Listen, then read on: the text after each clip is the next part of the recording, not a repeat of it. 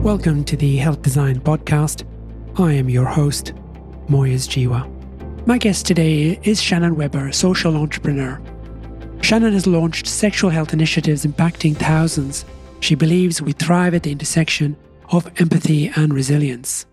Shannon Weber, you're very welcome to the show. It's a delight speaking with you today. I want to start with a question I ask some of my guests, and that is, what is your superpower? Oh my gosh, thank you so much for having me. It's very exciting for me to be here. What is my superpower? You know, I'm a social worker by training, and social workers are trained in systems approaches. And my superpower is that I have an ability to connect with people on the one-on-one level for sure. But right away, I want to take it to the meta or macro level and figure out how, and so I really see things in these systems and trying to create change, which comes from that training around how do you see individuals and systems. Okay. So your main area of interest is infectious disease. What event or experience got you interested in that area? You know, that's a great question. So I'm actually super interested in starting things. I really love building things that create change in the public health or social justice sector from the ground up. And so there was a position available to start a new national hotline at the University of California at San Francisco for clinicians with questions about HIV and pregnancy. And I took this job believing that I would do it for a short time and then I'd get back out in the field, so to speak. And what happened is that I fell madly in love with the people, the work, and the opportunity to create change. So in perinatal HIV, it's this intersection of reproductive and sexual health. And I'm deeply fascinated by that. And there's so much important work for us to do. And so then I've stayed in this HIV field now for, I guess, about 14 years doing a number of different projects. There must be some great stories given the difficult situation that you're talking about, HIV and pregnancy. Can you remember any particular story that kind of consolidated your ideas about where you were going to go with this?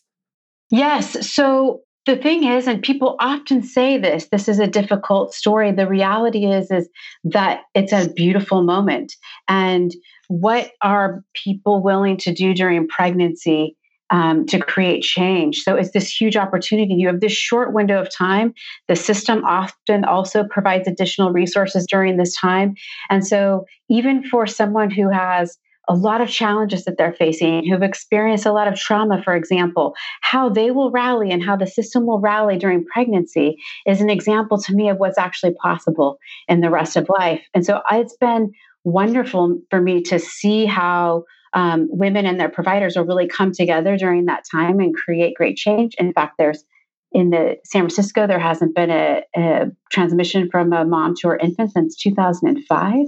We have a plan for eliminating perinatal HIV in the US, so you can see how these moments create this opportunity for great success. So I'm a family physician, and when we talk to one another as family doctors, we talk about stories. We talk about, let me tell you about this guy that came to see me, blah, blah, blah. So I'm asking you the same question. Tell me the story of somebody who used the service that you're talking about, the hotline, and whose life you then made a difference to. Great. So I'm going to tell you the story about a woman named Poppy, and she first reached out to me in probably 2007. She's a woman who's HIV negative, and her partner is living with HIV, and she wanted to have a baby with him. And she wanted asking me if I would help her find a provider who would support them in this goal that they had. And in 2007, we did not have PrEP, the HIV prevention pill. We also did not know that like we do now, that treatment as prevention works. And so it was this whole journey with her of her finding different providers to talk to and who would support her in this goal. As that was happening, then research became available, and we were able to say, wow, this study has just come out. How might this apply to your situation? And then being able to find those providers who would then support her with getting on PrEP, and later they conceive a baby, and then later her realizing that treatment as prevention works for her, and then considering having another baby as well. And this is a relationship that lasted over 5 or 6 years, and being able to connect her with various providers, she became an advocate, spoke in front of the legislature, started a blog so that other people like her wouldn't feel so alone. Right. And where has she gone from there? I mean, she's been an advocate. She's now got presumably 2 children. She has one. They think about having the second child, but haven't decided to do that. She still uses the assumed name Poppy and does less online now. I find this often with folks, though, too, once they get their goal. So they'll have their baby. You don't often hear from them in the same way that you do anymore. You may not have that same kind of longitudinal story that you might otherwise. But she made a huge contribution, including helping to change the law here in California and helping so many men and women to see that they're not alone. Yeah. In what way did she change the law in California? Yeah. So when she first was asking this question, there was a ban in California that the sperm from a man living with HIV could not be used for insemination. And in 2007, since that was before PrEP, the HIV prevention pill, and before we knew treatment as prevention, really what people were suggesting is that people used assisted reproductive technologies. And in fact, that might be an option if people want that. And of course, if you're a same-sex couple or you're a single parent by choice, you still need assisted reproductive technology to support you. But with the knowledge that we now have, that's not exactly necessary. But nonetheless, at the time, that was the only way. And so she went before the legislature and she said, hey, it's my body and it's my choice. And this is my relationship. And I should be the one to choose whether or not to take the risk, not you. And so that law was changed and really helped pave a new way for people affected by HIV to have babies. How were you part of that journey? I mean, she clearly reached out to you for support, but were there other ways in which you supported her? It's so much not unlike you right now helping me to tell a story. I did the same for her. So what was it like to have a safe space to talk about? I would share with her about other people who were calling on the phone and what I'm hearing from them, and her being able to sort of practice having this relationship with me where she could be her full self. And then if I would go with her to different interviews with the media or talking with providers and this sorts of things. So giving her that unbiased, non-judgmental support so that she could tell her story. HIV is really being tackled very effectively thanks to the work that you and others are doing. What other healthcare issues do you think are likely to be problematic in the years ahead? For people affected by HIV, or do you think generally? Whichever direction you want to go. Well, I think as it relates to HIV, you're right that we do have the science now essentially to end the epidemic. So we know treatment as prevention works, and we have HIV prevention pill called PrEP. And there's even more innovations in the pipeline in both of those areas. And so what's left?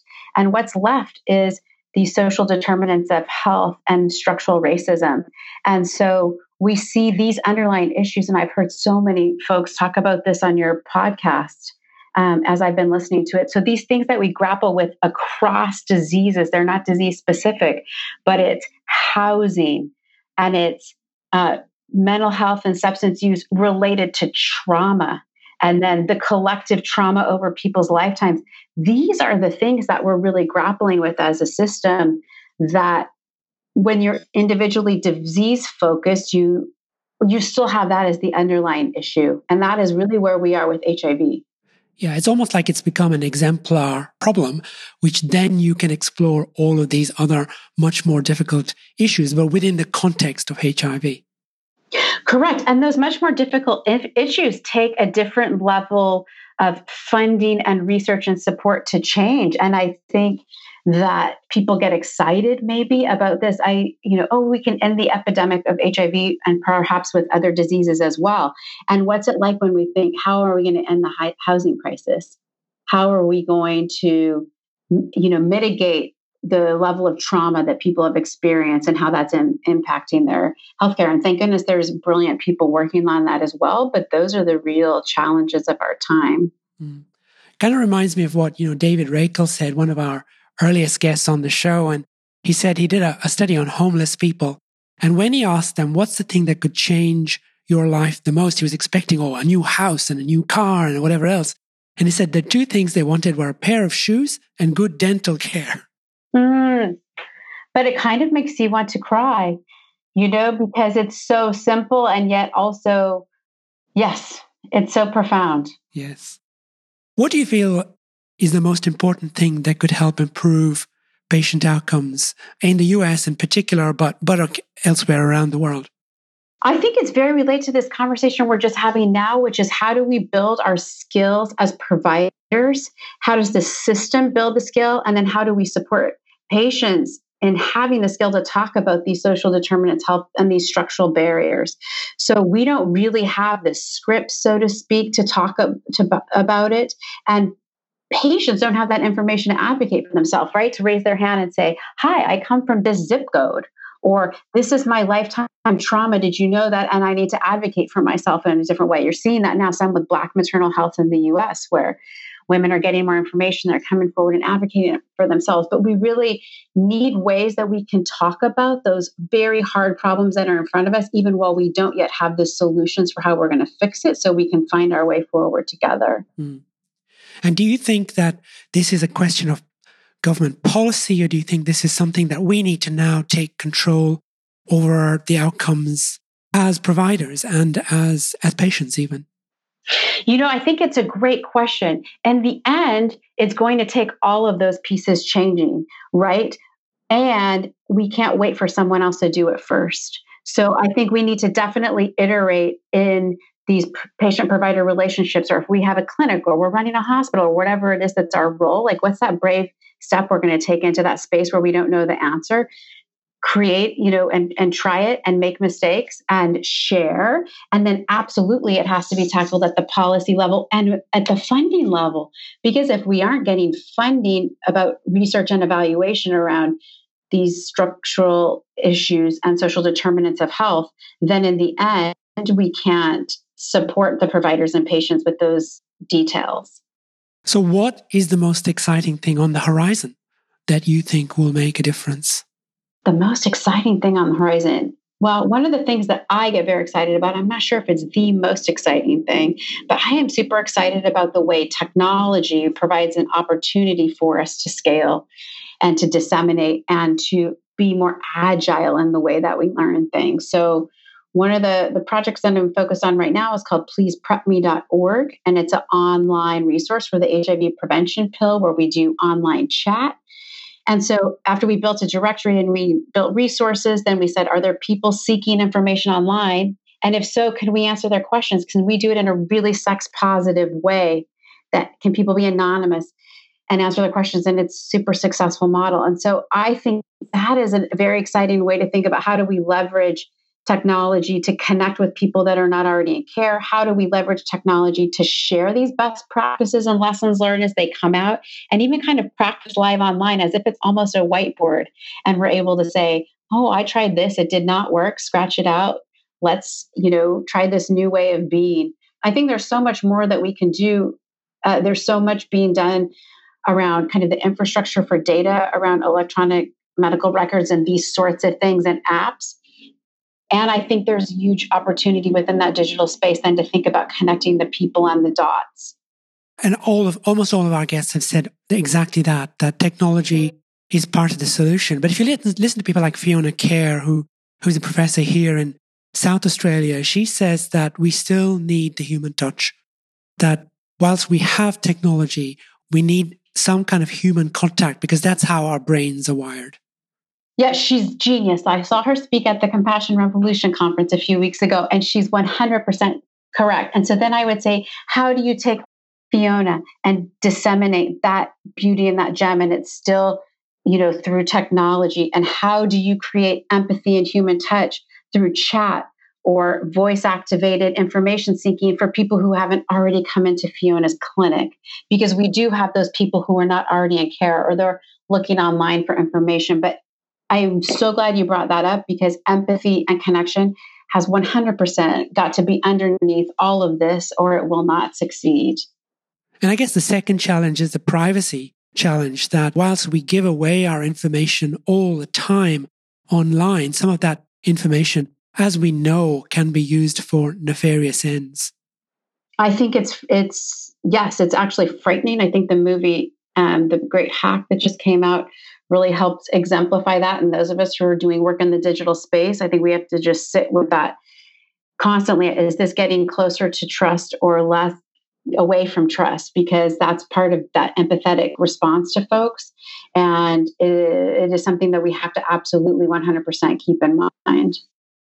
So what would you like to see happen sooner rather than later? In the space that I'm working in with HIV and sexual and reproductive health, I would like to see people to have sex and babies when, where, and how they want to. I think that the stigma that we have around sex and not normalizing sex as a way to have communication, the many ways in which we judge other people and we judge our own selves for our desires, are really holding us back. And so I think, like, if I could make a magic wand and that could just be a normalized thing, I would love to come and go to work, except that I might not have work to do anymore, because so many of the problems are because of the judgment and stigma that exists around the way that we actually all have in common this innate desire to connect through sex, but that we have so much stigma and judgment about it. So how do you think that will come about? Because you're right, you don't have a magic wand that's going to achieve that. But in some ways, you've started that journey in dealing with the most difficult situation, which is HIV and sex, because when you put the two together, the word taboo screams at you, doesn't it? It does. And isn't that also the way they sell us everything in marketing is around sex? So it just goes back to this whole mystifying thing to me. It's like, that's the underlying way everything is sold. And yet there's some taboo. So I think you asked a great question earlier, which illuminates part of this. You were like, hey, is this a policy thing or is this a provider thing?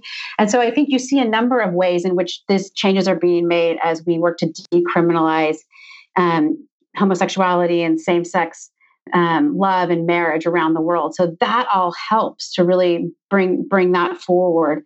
I think there's a lot of work being done around reproductive rights that helps to do that too. But there's much more that we can be doing in the healthcare space around it. So it's still interesting to me how many providers have a hard time talking about sex, and then how many of us as humans have a hard time talking about our own sex lives. So there's a lot of work that we can do on the individual level to normalize it. And I like to bring it up as often as possible. I mean, my poor kids at the dinner table, they're like, how many people do this? And I'm like, well, good. I hope everyone soon that this will just be a normal conversation, that people are talking about this like they talk about math and English. And wouldn't that be a better way for us to engage with each other than the way things are happening now, which is really keeping us apart? Yeah. I mean, here's a comment rather than a question, I guess, and that in the 30 years that I've been a doctor, the same conversations have gone around and around this very topic. This is something we've never become comfortable with, certainly not as healthcare providers. The minute that Granddad mentions that he could possibly be having sex, the conversation suddenly swaps to some other topic in the medical, the side effects of medication or something, rather than talking about that which, is so close to his heart at that time.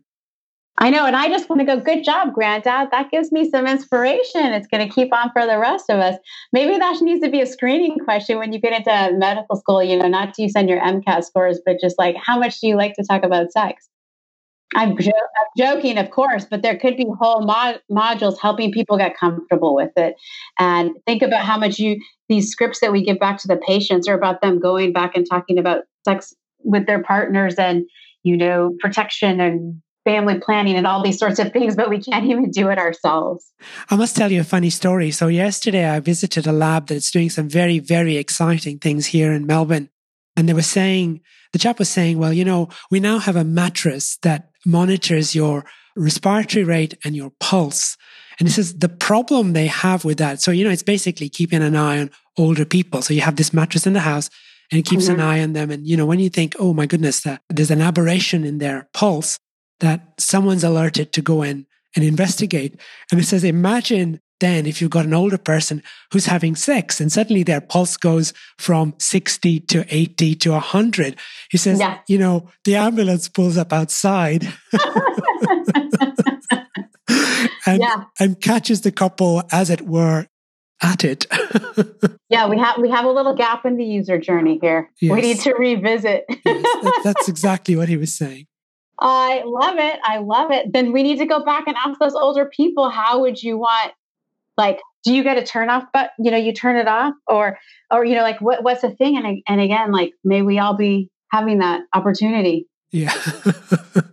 So yeah, that's exactly the question that that he was posing. He was saying that, this is a time when we've got to look at the user experience and we're not there yet. Technology is fantastic and it's allowing us to monitor and monitor our every move. But of course, that needs to be designed around making it fit for purpose. And this was a good example with the mattress privacy button. Okay, you go back and tell them they just need to put a little privacy button. Yeah, for sure. See? Privacy. I'm back now. Okay, so what one piece of advice would you offer healthcare providers or designers, whether they work in Baltimore or Brisbane? Okay, my one piece of advice is do not stop.